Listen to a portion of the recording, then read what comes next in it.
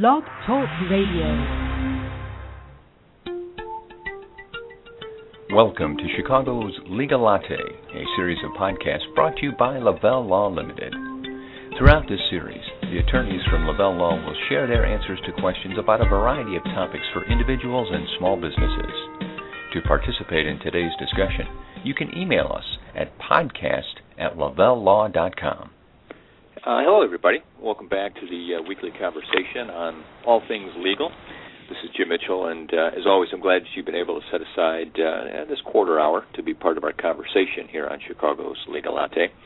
Today we have a topic that will be, I think, of great value to many of you as we are going to take a look at unemployment claims, talk a little bit about the process and how to defend them, react to them, and maybe look at both sides of the equation. Joining me is Lavelle Law Limited attorney Lance Ziebel, and with his help, we'll aim to provide you a little better understanding of the process and maybe just get a general overview of the topic as well. So first of all, Lance, I know you're busy. Thanks for taking the time to be here today. No problem.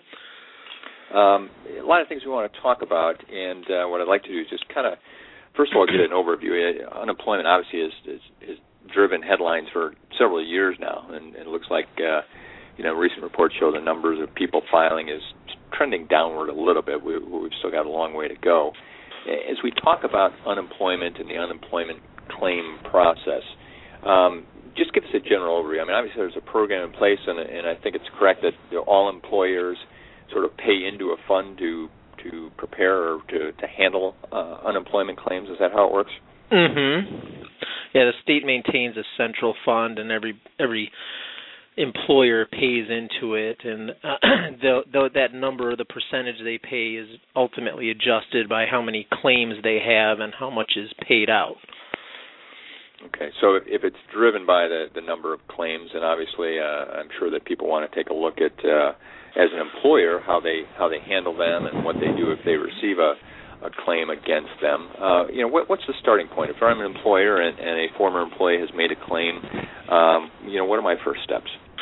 Well, usually what will end up happening is first the employer's terminated, and then they go and they file their claim with their local unemployment office, at which point the unemployment office will send notice to the employer and say, well, you have an opportunity to protest this claim, and for a variety of reasons that we can talk about a little bit later, an employer may choose to do that.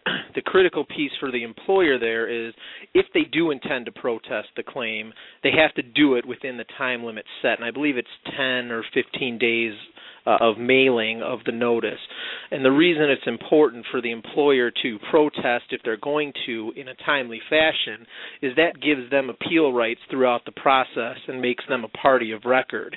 If they don't do it timely, they can still participate, but they're not able to contest things on the same level as if they timely file a protest. So that's the absolute first step an employer has to do, is determine if they're going to protest, and if they are, make sure that they get it in a timely fashion and are citing the right sections of the Unemployment Insurance Code to protest that particular claim. Okay. Now let's talk about that. And in fact, it's interesting you mentioned the time parameter there for the employer. One of my first questions was going to be for the employee. Is there a certain amount of time after they're terminated that they are eligible to make a claim? I don't know too many employees that wait too long. Yeah. Generally, I want to say it's about a year is where they kind of start freezing you out, because they start looking at, I guess as a practical matter, there's probably no time limit, but as a reality is they look back at your previous year's wages. So if you haven't worked for a year and you file for unemployment, there's not going to be any unemployment to pay you because you won't have any wages to base it on. Mm-hmm. Okay.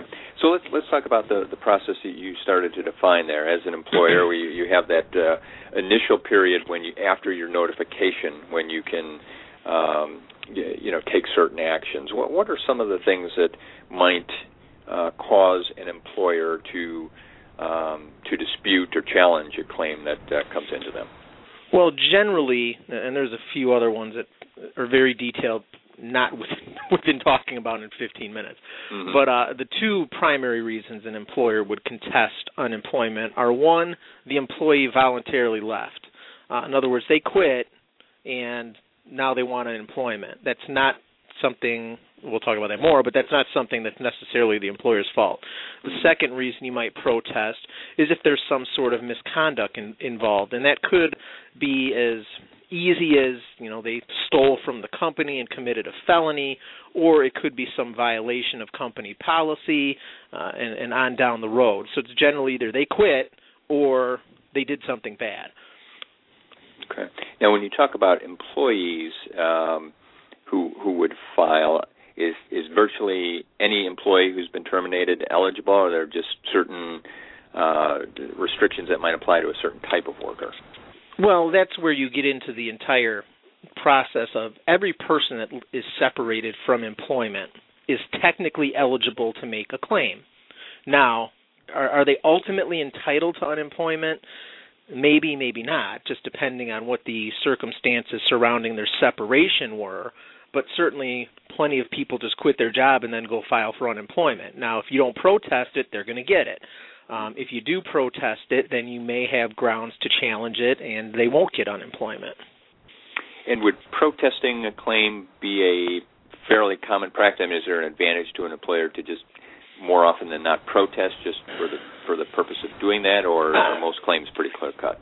I think most employers have a pretty good sense of it, because, again, the two primary reasons that you would protest, you kind of know off the top of your head. In other words, well, I know the person quit, I didn't fire them, or I know the person was fired for doing something wrong. Now, obviously, there's a lot of gray area in there, and that's why attorneys practice in this area.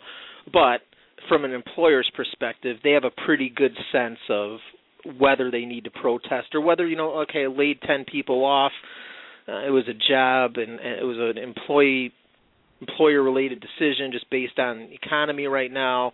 I don't really have a ground to challenge it at this point. Okay. Now, in those instances when someone does choose to protest, you mentioned that they get the notification from the state that the claim has been made.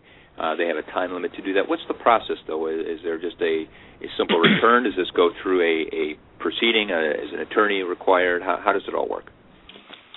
Well, the protest form can be filled out by an attorney, but it doesn't have to be.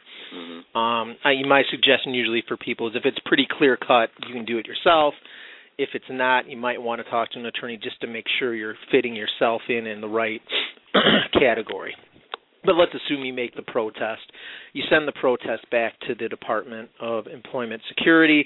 They will conduct an investigation. They will talk to the employer. They will talk to the employee and get all the circumstances surrounding the separation. Then they'll make an initial determination, and they'll say, yes, this person is eligible. No, this person is not eligible for whatever reason. And they'll usually cite a section of the Act and go from there. And then the employer and the employee get a copy of that. At that point, you have the right to appeal the determination that the Department of Employment Security has had. This is usually where I get involved. If you appeal, you have usually a telephone hearing 99% of the time in front of an administrative law judge. You have testimony, and then another judge-made determination is made, and you can keep appealing after that, but that's the primary focus of it. Now, during that appeal process, does the employee begin receiving their payments, or is that all on hold until the appeal process plays out? If they're found eligible, they will start receiving some payments, and then once it goes through the appeal process, then it's either terminated or they're found not eligible from a certain date. If they are found ineligible initially, they don't receive anything, and then they're appealing to basically get back pay, so to speak. Mm-hmm. So really an appeal can come from either side, then, employer or employee? Correct. And again, it's time-driven. I think it's 30 days you have to file. Okay. Well, we're getting some of our information from Lance Ziebel of Lavelle Law Limited today on Chicago's Legal Latte. We're talking about unemployment claims. Nice to be able to get into a little bit of detail here, and I think business owners are going to find some value on this. Now, when we talk about this process, you mentioned a hearing, generally over the phone. Who is it that's making the determination? Is that someone from the IDES that sits in and makes the ruling? It's an administrative law judge that's technically attached to the IDES, but they're not like an official IDES employee. It's not the person at the IDES or anybody affiliated with them who made the initial determination.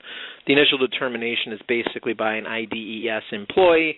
Then you start going through different layers of court-type involvement with judges.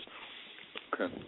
Now, one of the things that frequently comes up on the podcast series here with any of your colleagues as we talk about different topics is record keeping and having documentation. And it sounds to me like we're heading down that path again here, that if, as an employer, you never know how things are going to turn out with an employee, and you find yourself in a situation here, it's probably best to have some documentation. Just as a general rule, then, as you're running your business, what sort of things should be well documented in case that you might need them in a situation like this? Some of it varies depending on the employee, to be honest with you, and the reason they may have been, for example, terminated. If they were tardy all the time, do you have records of, all the times they were tardy? If there was some incident or several incidents, do you have warnings, written notices, that kind of thing? I mean, usually the big thing that I usually put in evidence, if the employer has one, and they should, is an employee handbook that outlines the company's policies. If you have the handbook and you have some good records about tardiness or infractions of company policy, you've got a pretty good groundwork laid to go in and say, if, for example, if a person was fired for misconduct, you've laid a pretty good groundwork. On the flip side of that, if you have an employee who quit and is now saying that they're fired and they submitted a resignation letter or anything like that, that's great to have too. So it just really depends on the circumstances surrounding the separation. And I guess theoretically that would be the same for the employee then too. I mean, they should at least have some copy of records or anything that might have taken place that would represent their position in it as well. Absolutely. If they have, there are cases where employees quit, but it's for a reason that's attributable to the employer, and in those cases they are eligible. I mean, kind of the classic example is my employer didn't pay me and I quit. Well, that's going to be something that's on the employer. That person, if they have the right records, is probably going to be eligible for unemployment because they didn't quit their job just because they felt like it. They quit their job because of something that the employer did. And generally, as we look at a company, small, mid, large-size company, no matter what it is, it sounds to me like this is fairly routine, part of normal corporate governance that they would take care of this. Anything else that we should, give a business owner advice on here, or give them indication that they should be aware of or be prepared for in dealing with unemployment claims? I think for the most part it's pretty routine. Where people tend to run into problems are when you get into the investigation part and the employee's telling somebody something that's not totally accurate. I've done a number of these hearings in the last couple of years, and two of the biggest issues that come up are the employee that kind of just doesn't show up for work, and at what point are they considered quitting, and at what point are they considered fired. And so again, this kind of goes back to your comment about the record keeping. You've got to be tight with all that stuff. But past the kind of odd situations, it is fairly routine. I think where most employers trip up, to be honest with you, is one of two places. One, they don't submit things in a timely fashion. Then they lack the ability to really contest the unemployment. The second place where they make a mistake, and I've seen this quite frequently, is they check the wrong box. They put the wrong section of the Unemployment Insurance Act in there, and now you're kind of fighting about an issue that's really not an issue, and you go through this process of, well, that's not really the issue, and that can be a very sticky thing to try and hash out in a hearing. Well, as Lance mentioned earlier, 15 minutes here, just not enough to cover this topic, but I thank him for giving us some time today to get as far as we did on it.